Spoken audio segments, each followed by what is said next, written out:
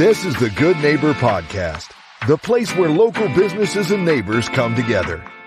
Here's your host, Garfield Bowen.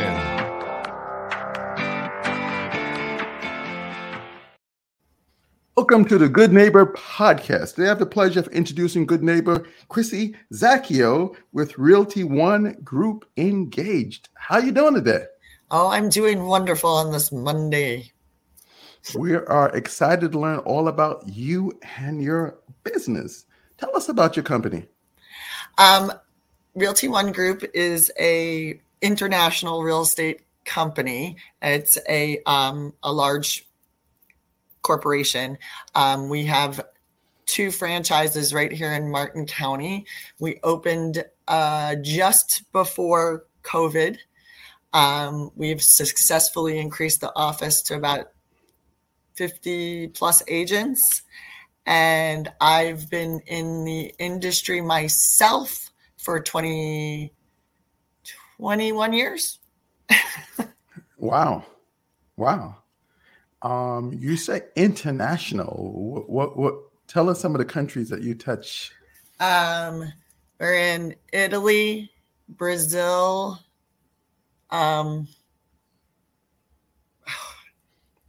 don't want to put you on the spot, but yeah, I didn't have the roster list of everything. So, but I know we're in Europe. Like I said, Italy. I think we just opened in France. Then I think there's one in Germany, and there's several in South America. Like I said, Brazil, Costa Rica. What about Canada? What about Canada? You have any in Canada? I think we do have them in Canada. I think we have them all over the northern. Okay. We started in Nevada. So Arizona, Nevada. So that's our hotbed zone out west. So over here on the East Coast, where the Realty One Group is relatively new, but we're fast up and coming. I mean, at one time, Keller Williams was new, and so was Remax. So. Well, Florida is considered sort of a paradise, so I'm sure they're going to all want to flock here. Now, yes. You've been doing this for 21 years. Yes. How did you get into this business? Actually, that's kind of funny. I was a graphic artist with my parents in their t-shirt shop, many, many moons ago. And I started doing some photography work for a local realtor. Back then, there was just a book, one picture, nothing fancy. I got in there, took the front picture, brought it to him. We put it together in the book, and off it went. And then it came back to us in the office, and people would flip through the book and see what they wanted, what houses they wanted. Well, the broker was starting to ask me, hey, do you know where this house, I went to houses really quick and came back. He's like, how do you know all this stuff, like where things are? And I was like, I grew up here. I've been here since I was 1977. Mm-hmm. And he's like, well, how would you feel about being a realtor? Because you're really good with the clients too. And I'm like, I'd never thought about it, but I went and took the class. I went and took the test. I passed the test, and I started out part-time. And, I had a little one, and it was easy to take her to work all the time because I showed houses. You just put her in the bag, huh? Yeah, she was 4. By the time she was, she could inspect a house like that. So you have her selling houses now, or is she went a different direction? No. I have 2 children. Mm-hmm. My second one, he also grew up as what would you call real estate brat? Okay. Going in and out of houses. So my oldest, she's 25 now. Mm-hmm. I put her through college. Mm-hmm. She's got 2 degrees. I got 2 beautiful grandbabies, and they live in Maine with her husband. That's where she went to school. On a softball scholarship. Okay. All right. And my son is going into his freshman year at FSU. Okay. And by the way, I do remember I did real estate for a little bit in college. So I do remember the book that you're talking about. You flip through the pages with the 3 holes that you put into the binder. Let's talk about some of the myths and misconception of the realty industry? Okay, so one of the biggest misconceptions are we're like used car salesmen. Mm-hmm. I get that a lot. They're like, oh, or we get such big paychecks. Sometimes we're putting in, 80, 90, 100 hours in a week, and we have to wait, several months before we even can convert a paycheck. So if you divide that out, that's not Mm-hmm. that big of a paycheck. It's just, it just comes in at one lump sum. Another misconception is that it's easy. What we do is easy. There's a minimum of 27 working parts to a contract or a deal. First is, making sure a client always and foremost, but when they come to me, we need to know your budget. And most people fail to get their finances before they start looking.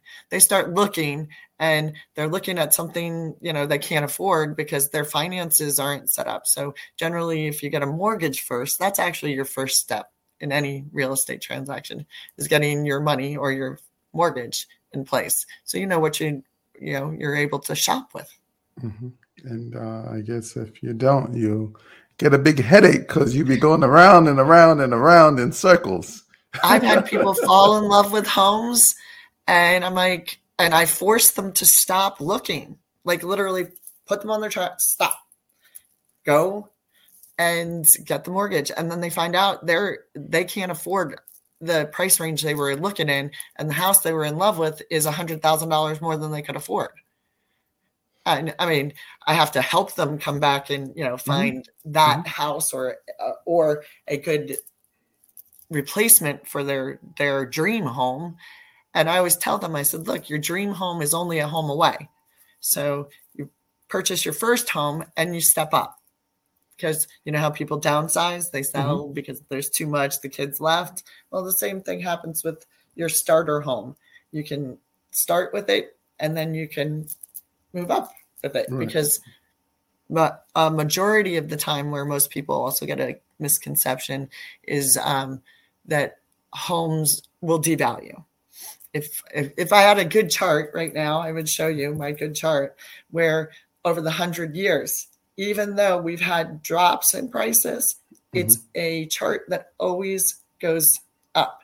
Even the dips are higher than they were 5 years ago. So it's not like you're falling backwards every time. It's not like a stock market where it can Mm-hmm. crash all the way to the bottom and then come all the way back up.